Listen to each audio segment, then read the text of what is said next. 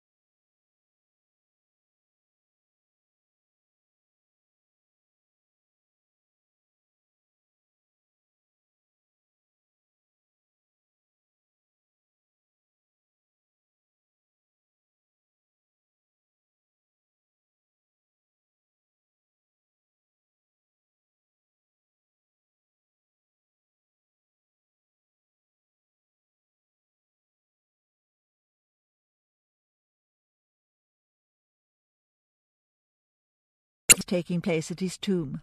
It was said that a dead child had been brought back to life and cripples made whole. And songs comparing him to Thomas à Becket and Simon de Montfort became widely popular. By 1325, Lancaster was being linked in the popular imagination to St. George, and there were calls for his canonization. Lancaster was proving almost as much of a threat in death as he'd been in life. In some alarm, the king had the tablet removed and forbade the pilgrimages, placing a guard over Lancaster's tomb to keep the people away. But many defied him and continued to flock to the priory at Pontefract and also to the denuded pillar in St. Paul's. In 1323, 2,000 people, finding themselves barred from leaving offerings at the tomb, attacked the king's guards and killed 2 of them. This is some measure of the strength of feeling against the Despenser-led government and a weak and vicious king. On March 3rd, 1323, Andrew Harclay was executed for treason. Shaken and disgusted like Beaumont by what had happened at Byland, he had taken it upon himself to make terms with the Scots, with a view to recognising Bruce as their king, something that Edward would never countenance. But Harclay was more of a realist than the king. The Pope himself recognised Bruce's sovereignty that year, and his crime had been committed in the interests of peace, for he was convinced that this long and gruelling war could not be won. Later it transpired that Queen Isabella herself held similar views. Harclay's punishment was to suffer the full horrors of a traitor's death, although he died protesting he was no traitor. Thereafter, Pembroke and Despenser were active in negotiating the 13-year truce with Bruce that was concluded on May 30th. There would be no more fighting for the rest of Edward's reign. That same day, Parliament assembled at Bishopsthorpe, near York, and Henry de Beaumont, the Queen's old friend, was arrested. Angry at the King's censure of his brother, the Bishop of Durham, he had refused to give any advice on negotiating the Scottish truce, and when he appeared in Parliament he was told to leave. "Nothing would please me more," he retorted, at which he was apprehended for contumacy. Isabella may have been a witness to this scene. She and Edward were at Selby on June 10th, and at York on the 3rd and 4th of July.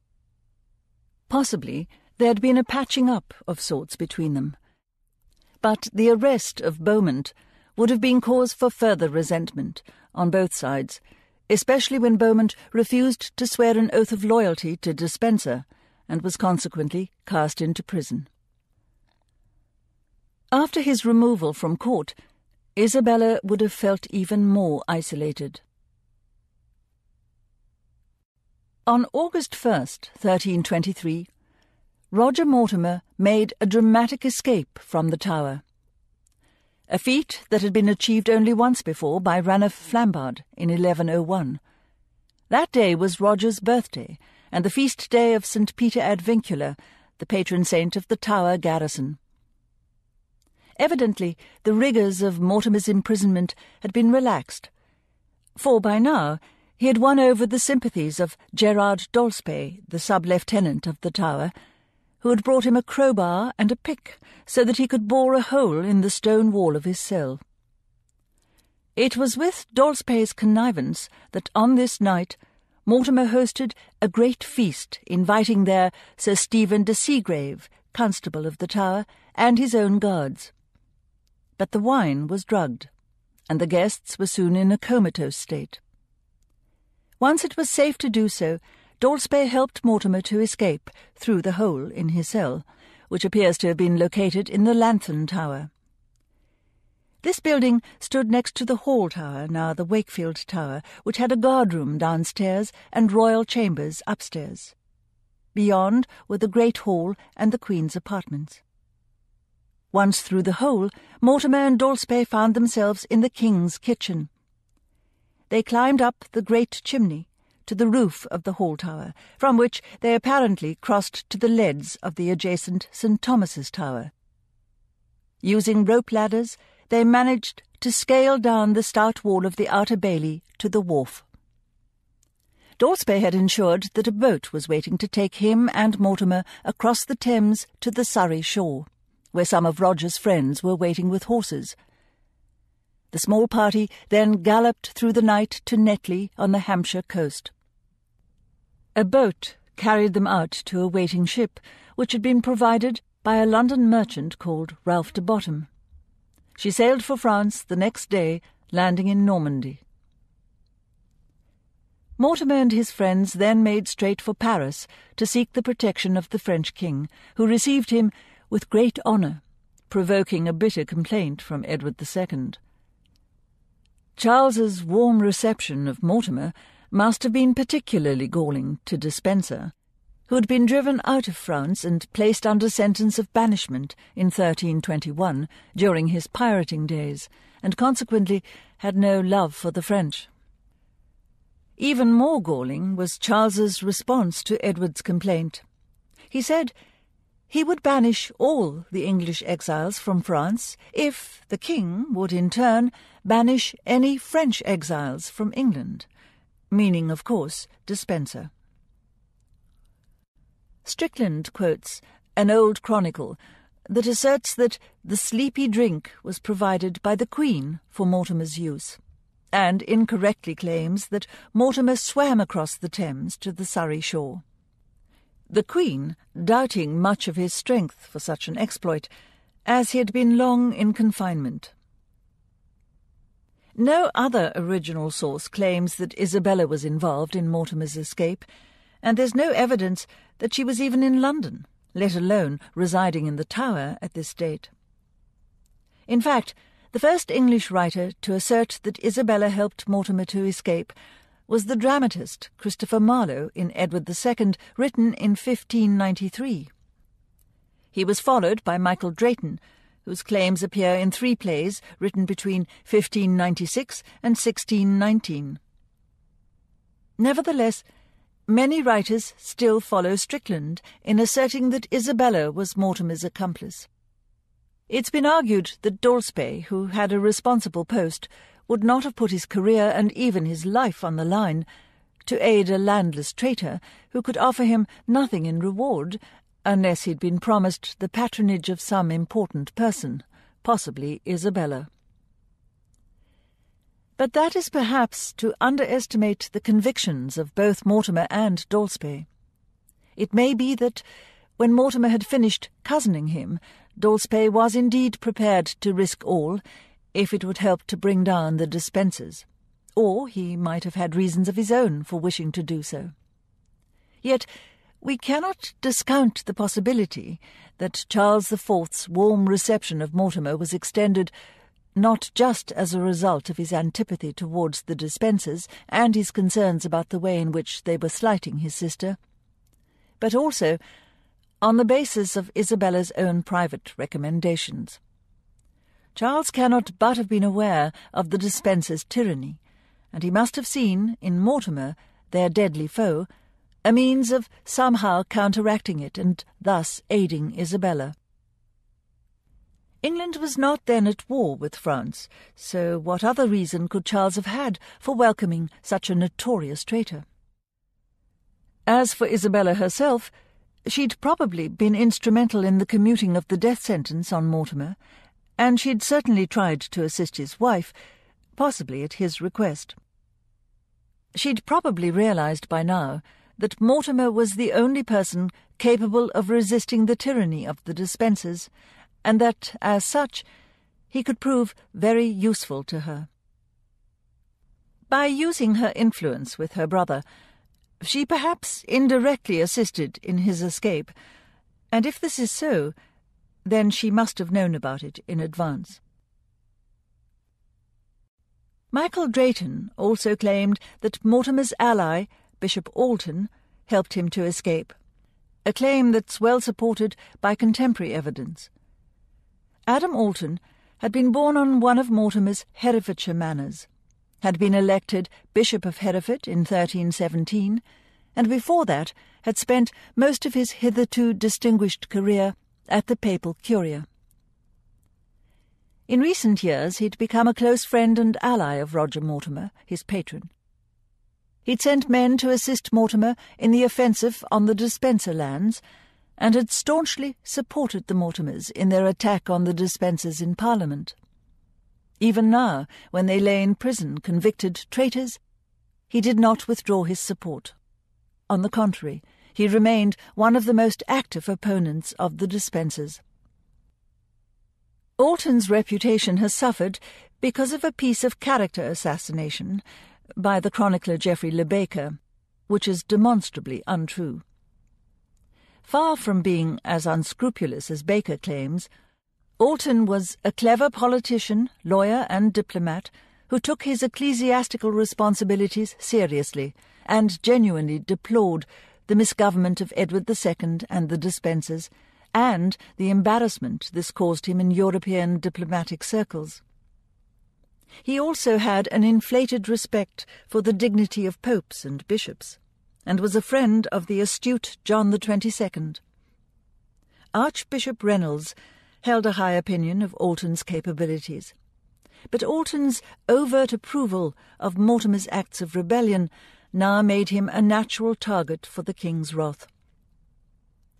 In February 1324, in an unprecedented action against a bishop, Despenser accused Alton in Parliament of treasonably having aided and counselled the enemies of the king, and of having provided the weapons and horses that had enabled Mortimer to escape. Relying on his episcopal immunity, Alton refused to answer the charges, declaring that he was only responsible to the Pope, the Archbishop of Canterbury, and his fellow clergy. And when Edward ordered that he be committed into the custody of the Archbishop of Canterbury, he provoked a furor in the ecclesiastical nation, which led to Archbishops Reynolds and Melton and Alexander Bicknor, Archbishop of Dublin, placing Alton under their protection and threatening anyone who dared lay violent hands on him with excommunication. This was the first time that Reynolds, who had hitherto been a staunch friend, had defied Edward, and it must have come as a shock to him. Nevertheless, he had his justices declare Alton guilty, confiscated his estates and personal property, and kept him in custody. In April 1324, the king complained to the Pope about Alton's treason, and in May he demanded that he be deposed from his bishopric. But, as in the case of Burgos, the Pope refused to cooperate because of the lack of evidence to support the charge of treason. Edward had also called for the deposition of John of Droxenford, now Droxford, Bishop of Bath and Wells, a worldly and unscrupulous liberal who had also shown himself a friend to Mortimer, and was a close associate of Alton and Burgos. Burgos, however, had been so frightened by the king's stern treatment of Alton that he had made his grovelling and insincere peace with Edward, offering his unconditional loyalty and obedience. This ploy helped him regain some of his former favour and the restoration of his temporalities. Yet it's unlikely that Alton himself arranged Mortimer's escape, although he may have solicited the Queen's help.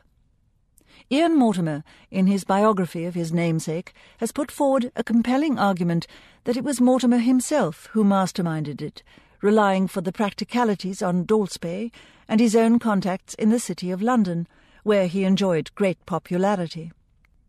Among the latter were two prominent citizens, Richard de Bethune and John de Gisors.